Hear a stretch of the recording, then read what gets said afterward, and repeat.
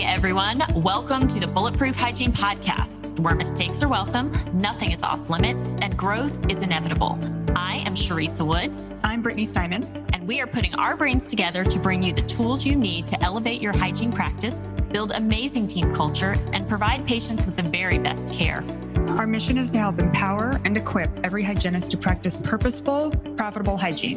We look to guide you on your journey toward career fulfillment by providing support, collaboration, and community to our profession. As two of the top producing hygienists in the country, we know firsthand that these things lead to sustainable and fulfilling practice and the happy side effect of high profitability. So let's get to it. Hygiene is 1/3 of our revenue in most, I say, average practices, and we just don't talk about it enough.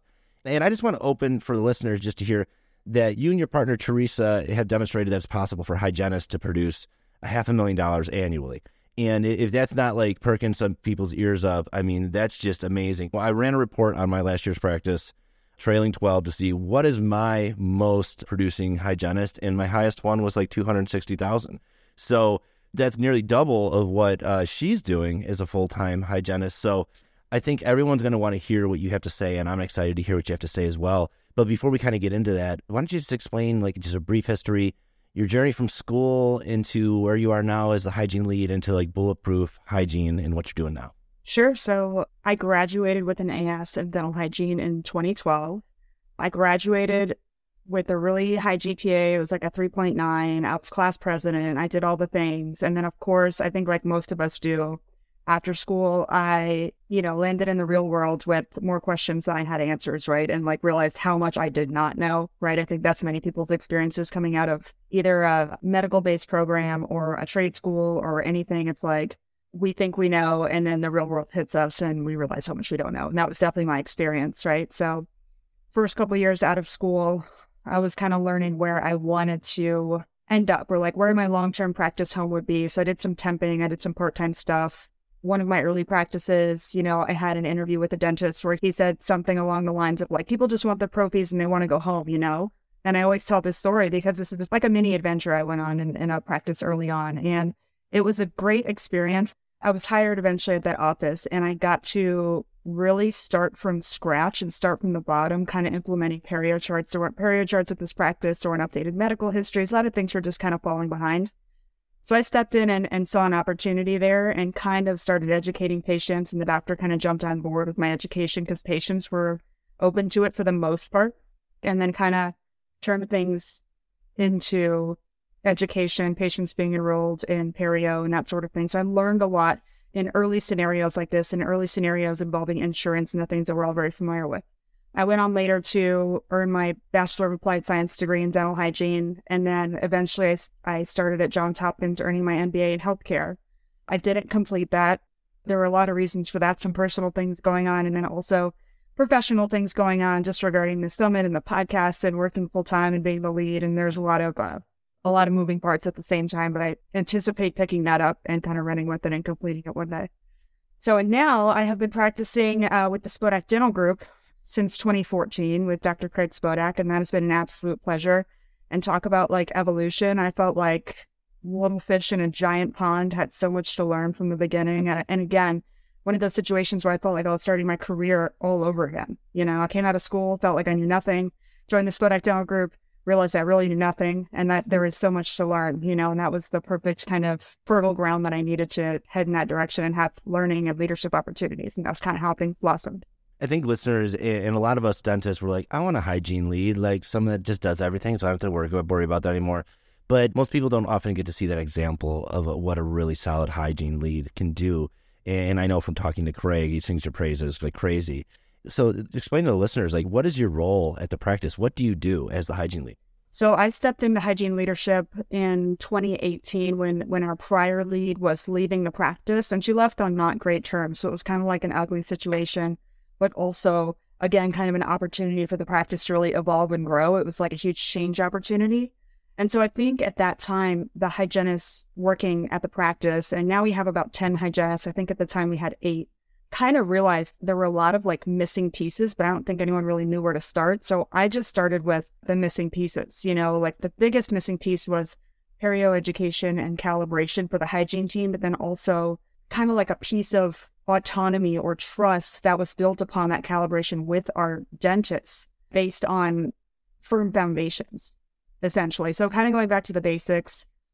Well, let me backtrack even more. Okay, so there's calibration, right? I implemented and updated standard operating procedures for the hygiene team, and that sounds very basic and boring, but it's one of those necessary components that not many people like to look at and change and update, but it's like, how can we hold people accountable? How can we tell them how to win if there aren't like systems and strategies and like particular things in place? Like no one knows if they're winning or losing if it's not measurable, right? Right. So updating the SOP was one of the first major changes, and then kind of implementing and holding people to the SOP, making it widely known this is what we're playing at and this is what we're using moving forward. Implementing regular hygiene team meetings.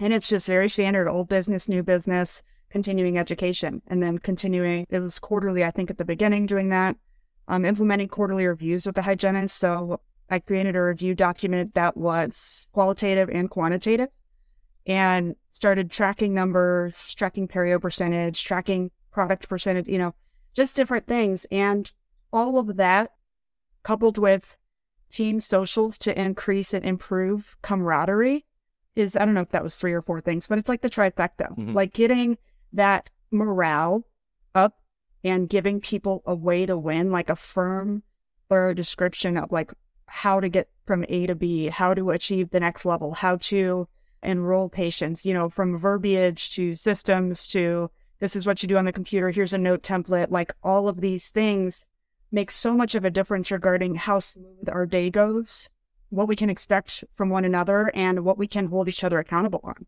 Mm-hmm. Now, you mentioned the camaraderie, and I think you said like doing socials. Mm-hmm. Is it just the hygienist, or is the hygienist and the clinical team, or just what does that look like? So we started doing just hygiene social. So an example of a hygiene social would be we went charter fishing one time, and all of these are completely run by the hygiene team, initiated by the hygiene team. We have a annual budget of like $1,000 or $1,500, so it's not a huge budget, for that many people. So if it's like, oh, we want to go on this trip and we'll fund our own food or something, sometimes that has been the case, and sometimes not. Sometimes we get 2 or 3 socials out of that, depending on what we end up doing. So we've done things like charter fishing as the hygiene team. We've done things as simple as bowling, happy hour at someone's house, and now our next hygiene social is actually going to involve our doctor team as well, because we're realizing how important that doctor hygiene collaboration is on a personal level. And I think because it works so well with the hygiene team to really improve, like our hygiene team is tight knit, like so personally and professionally just tight knit. We've got each other's backs, and it's not like hygiene island either, where like everyone else is excluded. It's like we love each other and we support each other and we help each other out with the realization that like we're part of a bigger team. I think it's awesome that you recognize that, the social part of it, because my practice had expanded from 5 to 11 ops, took on a lot of team members, and then COVID happened. And it was like, gosh, we can't keep the culture with this big of a team. But what it really was is we weren't able to do all these social things that was such a big part of our practice and doing the stuff together. And some docs might look at that and be like, oh, you don't need to hang out with your team. You don't need to do these things together. You don't need to set these things up. But as the restrictions lifted and we started getting together, we're like, this is what we were missing this whole time, is we were missing that camaraderie. When people love to work with each other, people work well with each other. So I think that's awesome that you say that. Now, one thing that you mentioned earlier, and I kind of wanted you just explain what this means, and I do want to, we got to get into the 500, we got to get the $500,000 production thing. This is what everyone's like, just, what do you do? No, but we're going to get there. We're going to make you wait. You said autonomy. What does that mean to you as a hygienist, and why is that important?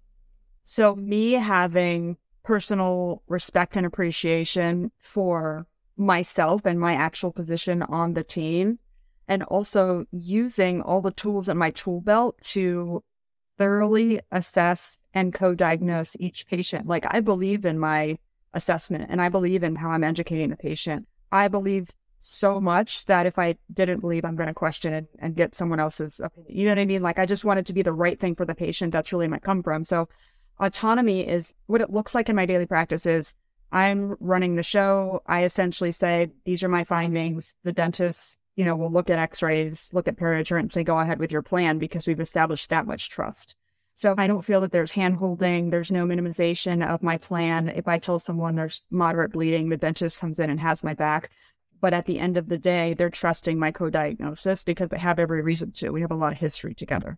Yeah, absolutely. And I imagine a lot of calibration and discussions that go along with that allow a team to work at that level. I always say you got to have two opinions. There's got to be a second opinion, and I want the hygienist to be the first opinion, and then I just go in there and say yes, because I think the patients trust the hygienist a lot more. I really do, and it's just the way it is. And to say that you're going to sit there and you're going to do your prophy or whatever, you're going to be looking, doing your diagnostics, and you're looking at all these teeth, to not say anything about what you see just seems ludicrous to me. Why wouldn't we let our hygienists do that? I think, honestly, some dentists do think we're so smart that we just can't do it. No, they can't do that. We wouldn't go to all the schools, us. Baloney. But let's get to the big question. $500,000 in production. How? Go. Okay, so $500,000. I have to first disclose that the $500,000, Sharisa does $500,000. I do 400 plus. Oh, is that it? I know, that's all I know. But I'm a single book hygienist. I don't have my own dedicated hygiene assistant. So Sharisa, my partner in crime, works a double book, and she has her own dedicated hygiene assistant. So she dovetails her schedule and has it kind of figured out. And she's incredible. I've learned an enormous amount from her. She really does handle her schedule really well.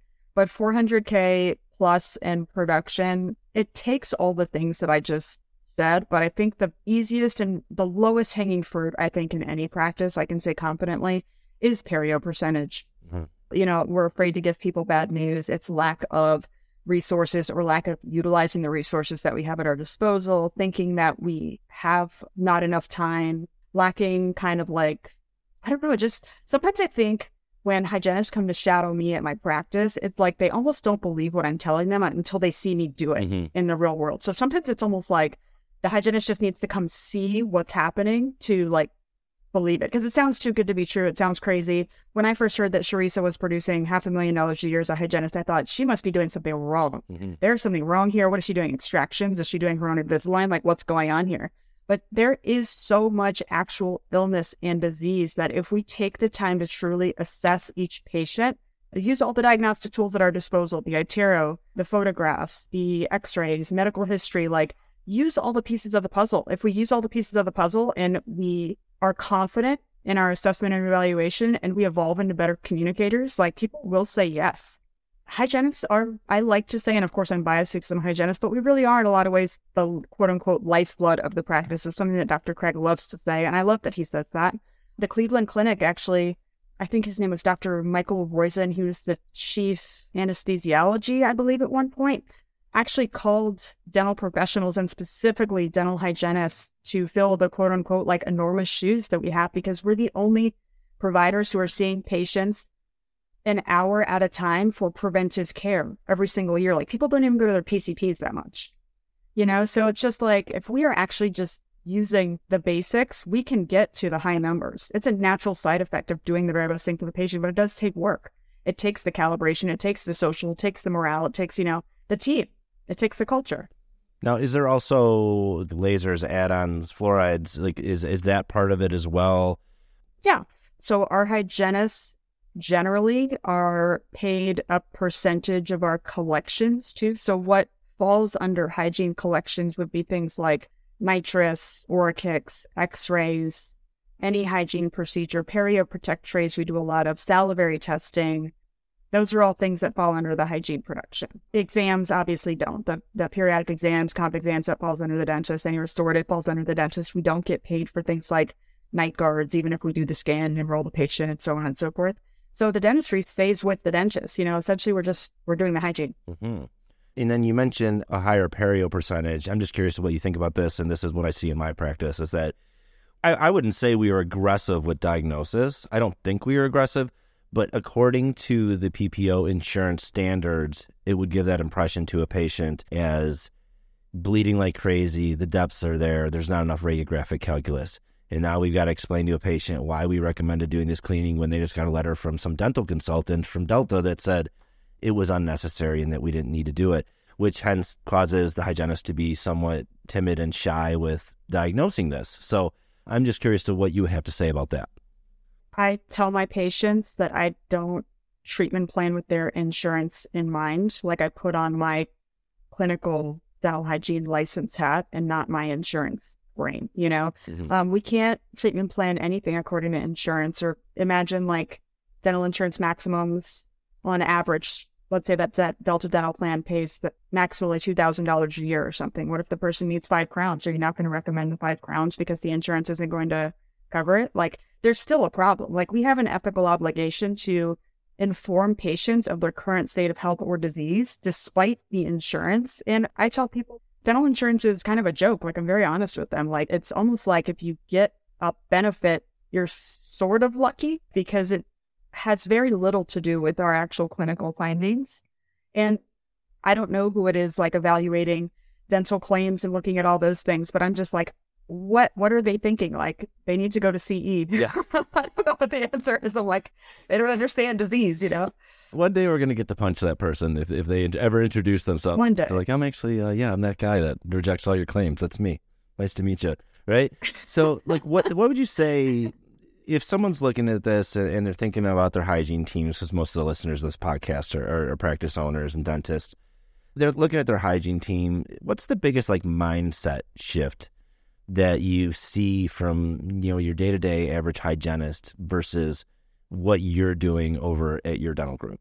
So I will tell you about what I've seen make the biggest difference in my dental group, in my practice, because that, I think, is the resounding issue or pain point for most hygienists. And that is that we kind of insinuate, or we assume that we know what patients can and can't afford, or what they think is expensive, like what the cutoff is, for services that we're offering and for dental services. And something that really has helped our hygienists overcome the fear of appearing to be quote unquote selling or upcharging things that patients have said. They don't want to give them that quote unquote used car sales type of experience. Like, of course, that's not where it come from. When we onboarded Perio Protection to my practice, Perio Protector trays that deliver a 1.7% hydrogen peroxide gel into the sulcus or pocket, kind of force it down and kill anaerobes, basically. So in between perio maintenances and things, kind of helps reduce the bacterial load. But when we first onboarded this product, the team knew the research. We really believed in it. We were seeing changes with early patients. Like, it was clear that it was extremely effective. We had a hygienist named Ashley who, since the beginning, was really struggling with the cost of those trays. Our cost is about $1,100, and this was hygiene production, right? So it was a big ticket item for a hygiene service. She was really struggling with this, and we were doing a quarterly review, and we were going through numbers and doing all the normal stuff, and then we got to Perio Protect, and it was like 0. And I'm like, tell me about like what's going on with the Perio Protect, because I know that you have read this information. I know that you understand it. I know you're a great hygienist. I know that you want to do what's best for patients. So tell me about what's going on.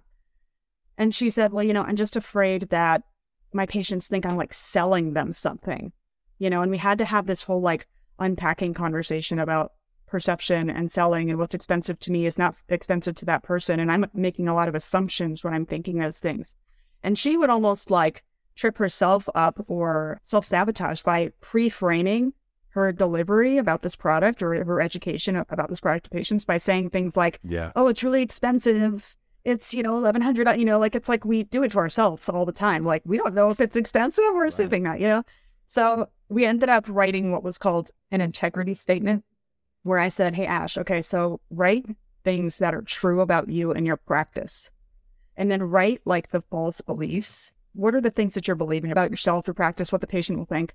So she wrote those down, and then she would just read out to herself her integrity statement. And it was something like, I believe in what I'm doing. I am a very intelligent, capable, and ethical provider. When I'm recommending perio trays, I'm really doing what I believe is best for my patient, blah, blah, blah.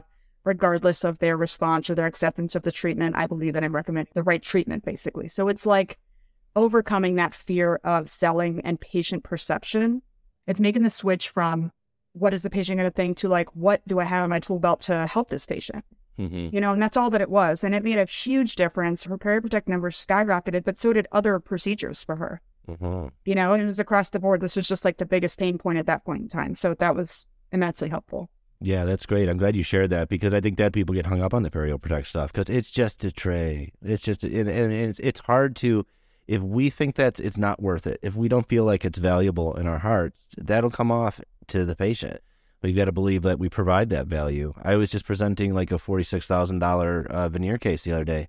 And Forrest said, gosh, could you do it for any cheaper? And no, I can't. I said, I know you can go somewhere else and get it cheaper, but it's not going to be the same thing. It's not going to be what I can provide for you. So like knowing your value, knowing what you're worth. I love that you shared that story. Hey, Bulletproof Hygienists. We are excited to announce our 2023 Bulletproof Summit.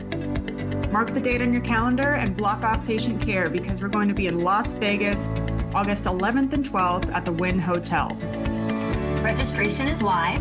Get all the details and jump on the early bird specials by going to bulletproofsummit.com. This is our opportunity to connect with you and your team in person and grow exponentially together. We promise you don't want to miss it, and we can't wait to see you there. Sign up today. Tell me about scheduling, because you mentioned that your partner is doing some assisted hygiene. What is the intentionality that goes into like a typical scheduled day for you? Like being a single column, you're not working multiple columns. Like what does that look like for you? So for me, I'll let you know that I pre-block 1 2-hour block every single day in my schedule just for the whole year. So there's a 2-hour block, and that's either used for a new patient or for a high production appointment. Other than that, it's very basic, and that 2-hour block can go anywhere, just wherever it fits and wherever it doesn't coincide with all the other hygiene schedules, right? Because we can't have a million comprehensive exams happening at the same hour, right? Mm-hmm. But otherwise, very standard. I get 1-hour blocks. Patient care starts at 9 a.m. It ends at 5 p.m. Generally, if I have a non-productive appointment, such as like a perio reevaluation or a perio tray delivery or like a modification of a perio tray, I'll book that outside of normal working hours. So I'll book myself at 8:30 or lunch. Mm-hmm. Or after hours, just to fit that in, and then I'll keep the rest of the day productive hours. Okay, so a typical new patient would be 2 hours in your office, and then a recall would be an hour, mm-hmm. and an SRP scaling would be 2 hours. That would go into a high production block. Honestly, it depends on the patient. You know, we know that some patients who are like just starting to lose that attachment, they're just now getting 4 and 5 millimeter probings with some recession, slight vertical defect, that's not going to be the same as like your patient who hasn't been in it for 10 years, who has all this radiographic calculus in 7 millimeter pockets, so it's really at my discretion. That's a part of the autonomy too, is I guess I pretty much have complete schedule autonomy, except that I can't put myself out of the practice, right? During normal working hours. So I can schedule as much or little time per procedure as I need to. And generally I'll do a half a mouth scaling for an hour, the other half for an hour. Now, what about fluoride? What about it? No, let's talk about adult fluoride. I think that's the one that we always want, the hygienists. There's people that benefit from it, and we wish they would, but that's another one that falls under that, well, it's not covered anymore, so we're just not going to talk about it. Is that part of your guys' hygiene program, adult fluoride? Oh, 100%. Adult fluoride, even adult sealants, all the other adjuncts that I mentioned before, desensitizers, nitrous, all that stuff. But yeah, our fluoride percent, I think mine is at about 80% for all patients, and I don't see many kids. So it's definitely doable. It's just a matter of really intentionally putting that insurance in the passenger seat in your license spec on. Mm-hmm. That's all. It's really just the first visit with like a new patient. I present it as though this is a normal part of the appointment, whether they are in network or out of network with their insurance, because for me, it is a normal part and it is something that actually will benefit them. And I always tie it back to either my chief concern or complaint for them or their chief complaint if it ties into the fluoride indication. So for instance, if they have sensitivity, a high decay rate, like anything that predisposes them to benefit from fluoride, basically, I'll just tie it back into. I'll say something like, generally at the end of a hygiene appointment, I apply a fluoride calcium phosphate varnish. It's an anti-cavity, anti-sensitivity treatment. This is how it goes on. These are the rules afterwards. It may or may not be covered by your insurance. If it's not, the worst case scenario is it's $37. Are you okay with that? Like, I don't even turn around and take the time to like investigate right there, because for most people, it's a yes. If it's a no, I ask them if I could do it just complimentary for them the first time. That offering it at no charge the first time really just lets people know I'm telling you about something and educating you about something that I really believe in, so much so that I'm going to give it to you this time. Mm-hmm. And it does a couple of things, because now they know, okay, I've given them a gift. That creates kind of like this law of reciprocity, but also they know in the future how much it costs, how it benefits them, and then they can make an educated decision for themselves moving forward. And if the next visit it's a no, or they have some other reason for why they don't want fluoride, totally fine. No problem. Not going to push it, but generally, yeah, people say yes and it's a non-issue. Is this something that, say, someone says no, you give it to them complimentary, you offer it the next time, and then they say no again? Is this something that you're going to note in the chart, don't ask anymore? I'll just note that the patient declined fluoride, And usually I ask them like why, because I want to make sure, like, is it a cost issue truly? Like, or is it, do you have some sort of emotional reason for saying no? Or do you have beliefs about fluoride? Do you want more education? Do you not want more education? Like, I kind of just want to make sure that all of the questions have been explored before I just say, oh, patient doesn't want fluoride anymore. Because there have also been a lot of scenarios where either I see a patient who needs to see a different hygienist or vice versa, where I just kind of start from scratch with them and I say, this is typically what I do. And I do just like I would for a new patient. And then they end up saying yes to fluoride. So it's kind of like, just because they say no one day or one time, maybe their question wasn't answered. Maybe we don't understand their question fully. And maybe we do. Maybe that's all there is to it, you know? Yeah. And I notice this with my hygiene team as well, is that some sell a lot of fluoride and some don't sell so much. The challenge is getting everybody up to the same level, but it also has to be something they also believe in. And I think that sometimes is the challenge. You mentioned that you have the autonomy, you believe in what you're diagnosing, even though we're quote unquote not supposed to be diagnosing, but everybody knows what we're doing here. How do you tee up the doctors and how much discussion over treatment and stuff? What does that look like in your chair? Is that like during the cleaning? Is that before you even go in there and start doing your prophy? Is it looking like, how does this fall into someone? If a dentist is listening and like, I want to co-diagnose it with my hygienist, what does that look like so they have an idea?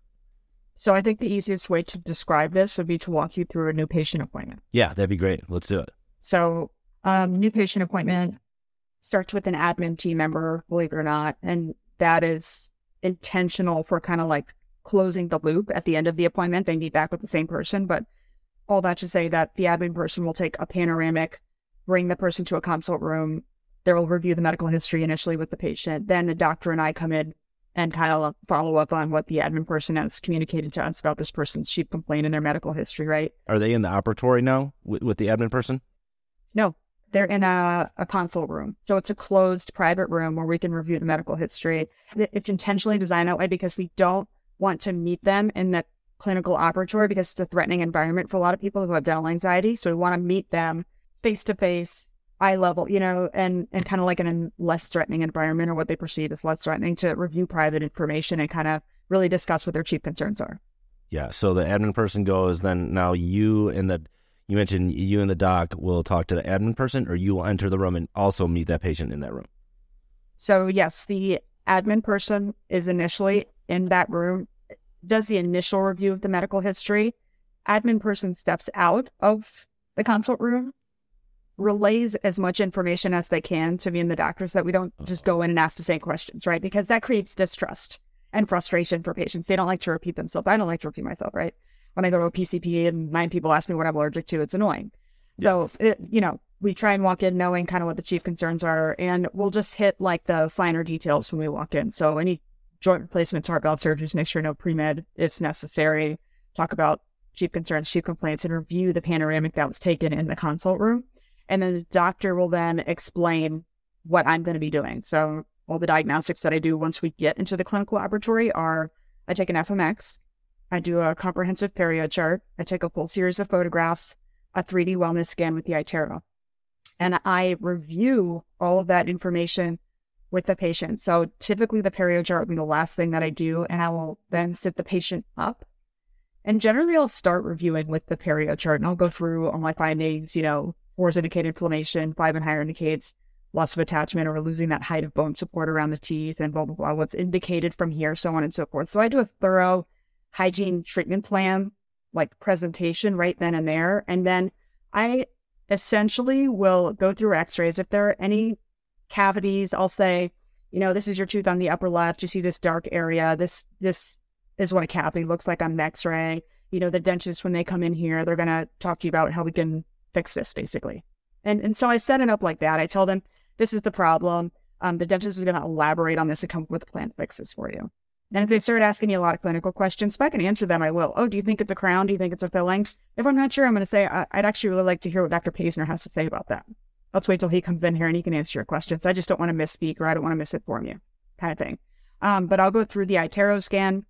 I use the quote-unquote weather map, the occlusogram, explain how occlusal disease and perio disease work together destructively around the periodontium, and kind of like if I think ortho is indicated and which thing comes first. So I go into a lot of detail, but not where it doesn't belong. So like if I truly don't know what the best treatment is going to be for this issue, I'm not going to bring up all these issues, you know.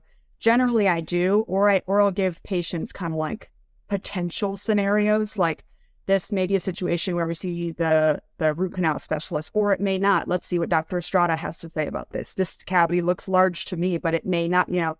I leave like an opening so that the dentist can come in and like fill in the blank, basically. Mm-hmm.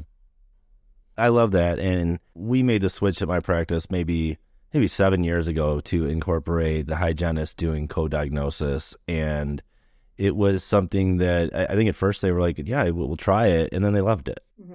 You know what you're doing. Like, we should be utilizing you to do what you know how to do. So I love having my hygienist being well-trained and everybody being calibrated at the same level. And I think it's just a great way. It's a great work environment. It's a better place to work than just cleaning teeth. I mean, we're here to help people. We're here to like do what's right by the people. All right, let's move on to the segment where we share little systems that add up to big results. Brittany Simon, what is your little system?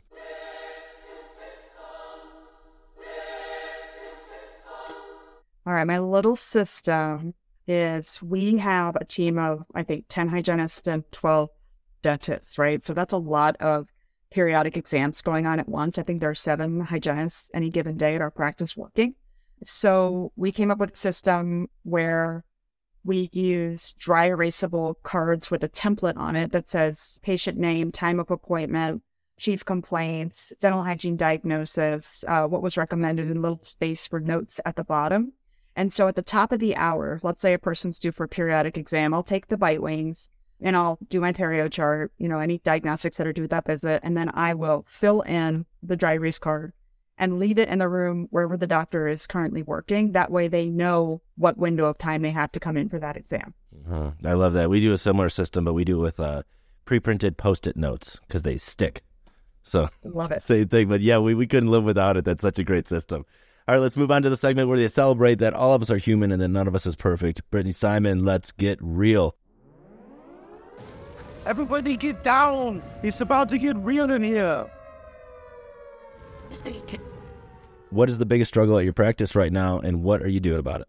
I think that the biggest struggle at our practice is actually hiring and successfully training and integrating dental assistants and administrative team members. Mm-hmm. So I don't have a huge role in onboarding assistants and administrative team members. I do and have in the past for the hygiene team.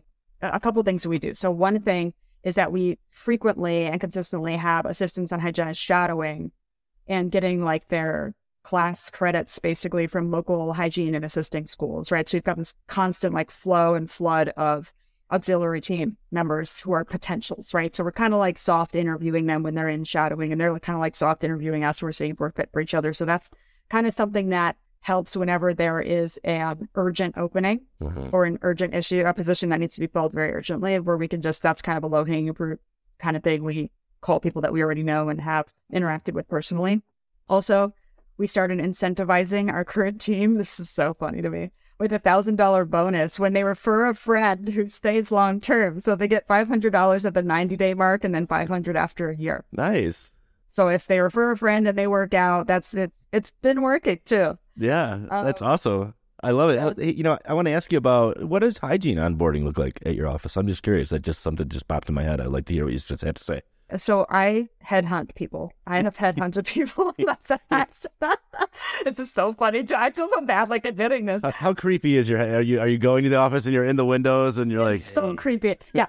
From 1 to 100, it's definitely 100. Okay. I like straight up cold call. I straight up cold call people. I'm not even kidding. So I call my hygiene mentor. Her name is Cindy, and she works at 2 hygiene colleges, local hygiene colleges, right? And I ask her like, who's like your best student, who are your best recent graduates, basically, and she'll tell me, and she'll give me their number, and I'll just straight up text them and reach out and be like, hey, Sippy, give me your number, I work at Spodak, blah blah blah, do you want to come see the place? And honestly, it starts out as just like, I like getting to know really high level professionals in my area. I'd love to get to know you and build some mutual familiarity, and I don't make any promises or proposals over like a text or phone call or anything. But if the person like texts me back and they're interested, typically I'll say, hey, can we jump on a phone call? Can I ask you some questions? You can ask me questions, whatever. that starts kind of the training process because Spodak is a really unique environment. Yeah. If you kind of want to come in and leave and just do the pro-female thing and get your paycheck, it's really not the place for you. And that's totally okay. It's okay on our end. It's okay for like, do your thing. We'll do our thing. But I like to headhunt because then I know we're kind of starting with the cream of the crop. And then whoever's interested, it kind of like whittles down from there, right? The first phone call is just screening.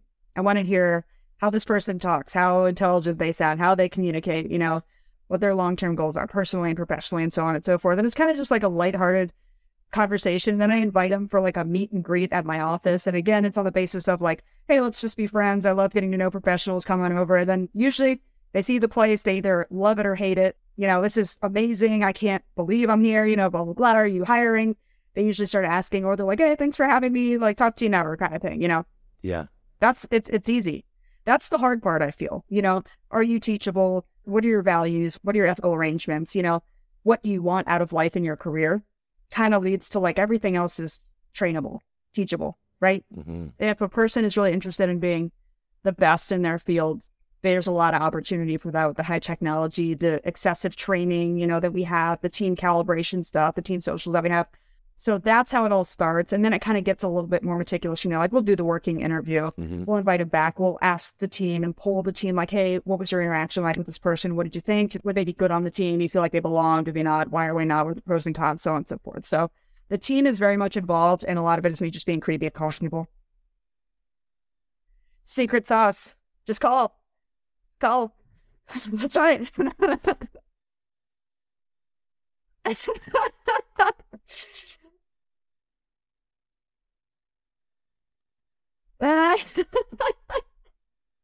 I hired the last 4 hygienists that way. I'm just saying, just putting it out there. Yeah. It's something new.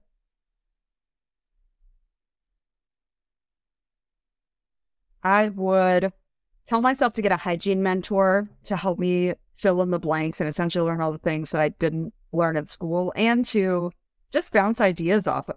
A couple of the first practices I was in, I was the only hygienist or one of 2, and there wasn't a lot of collaboration. And God forbid I ask a question, you know, that I'm the dumb one. And that's just not reality. You know, everyone gets better by like learning through the experience of others, learning from people who have more experience. That wisdom, as we know, comes with real life experience. It doesn't come from school. So it would be just get a mentor right off the bat. Yeah, I love it. All right, share a story where you learned a valuable lesson from an experience or the hard way. So my career has kind of morphed into like more business orientation. Somewhat. I'm still full-time hygiene, right? But there's a lot of consulting. There's just a lot that goes on outside of like my clinical practice. And so what I have learned the hard way is that contracts really do matter, especially when business is involved, even and especially amongst friends. Mm-hmm. So I would say it's even more important when you're getting into business with like a friend or a colleague or something, because it's like it protects and preserves the relationship, having a contract and having everything like spelled out black and white. Yeah, very true. All right, talk about the Bulletproof Summit coming up and you guys mastermind that you do, like all the team stuff that you can like bring your team to. Like, tell listeners about that. Okay, so Bulletproof Practice Summit is happening in Las Vegas at the Wynn, August 11th and 12th. Essentially what it is a weekend where your whole team gets similar and unified information that they can really, truly, readily implement come Monday morning.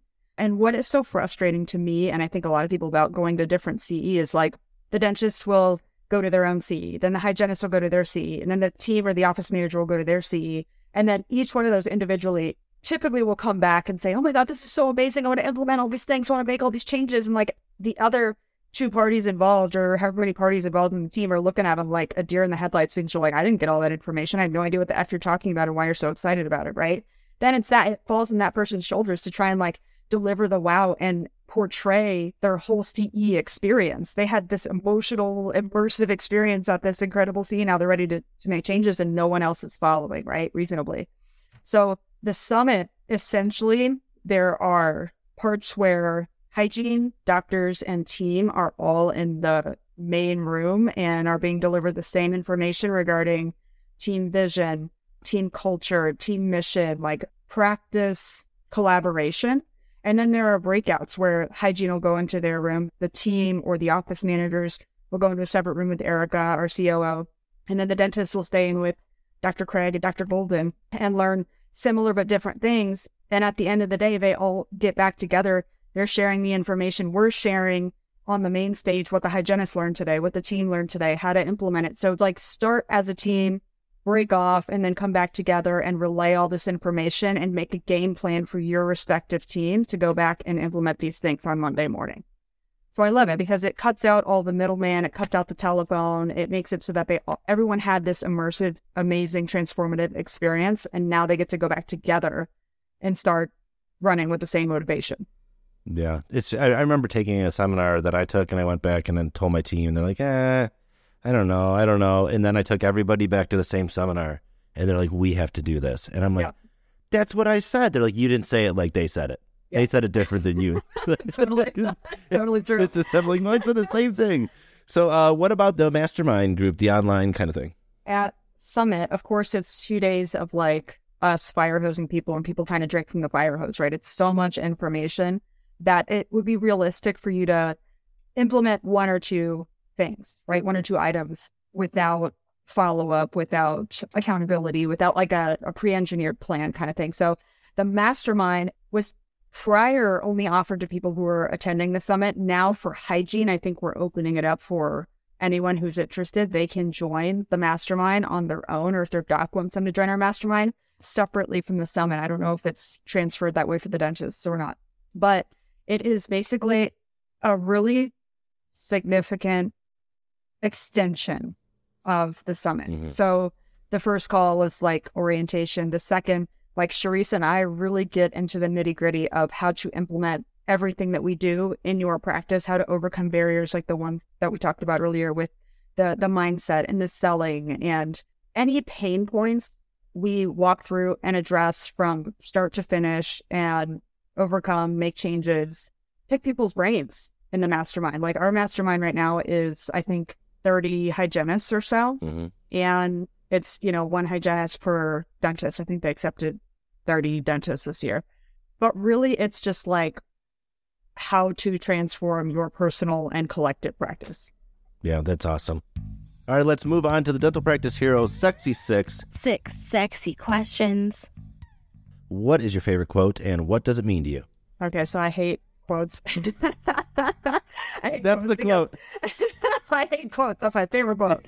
Yeah. No, but in all seriousness, I think that people often use them as like a weapon to dismiss people's experiences, or they want to overlook hard topics or hard feelings. So they just like blow it off with a quote. That's why I hate them. Yeah. But if I had to pick a favorite slogan, it would be progress, not perfection, because it reminds me that's our only choice really in life. Like perfection is unattainable. We have to live in the present. There's no such thing as perfection. I can choose to do the next right thing and make progress. So it's like that 1% each day. Great. What are you reading right now? I am not reading a book right now, but I am taking a course on real estate investing. Oh, what kind of real estate investing? I don't want to disclose. I'll tell you after the podcast. All right, okay, man. Now people are going to email me now. What was it? Oh gosh, I was going to tell a story. I'll tell you later. I'll tell you when we're done. All right, recommend a single book that all dentists should read. The Shift, The Dramatic Movement Toward Health-Centered Dentistry. It's by DeWitt Wilkerson, and it talks about oral and systemic infection and inflammation, airway and breathing disorders, and TMJ and dental occlusion disorders. So just those small, itty-bitty, teeny tiny topics, But in all seriousness, how those things are so interrelated and how it's just the domino effect and one impacts the other. And it's an incredible postgraduate rate. Yeah. And now you have a book. I do? Oh, I do, yes.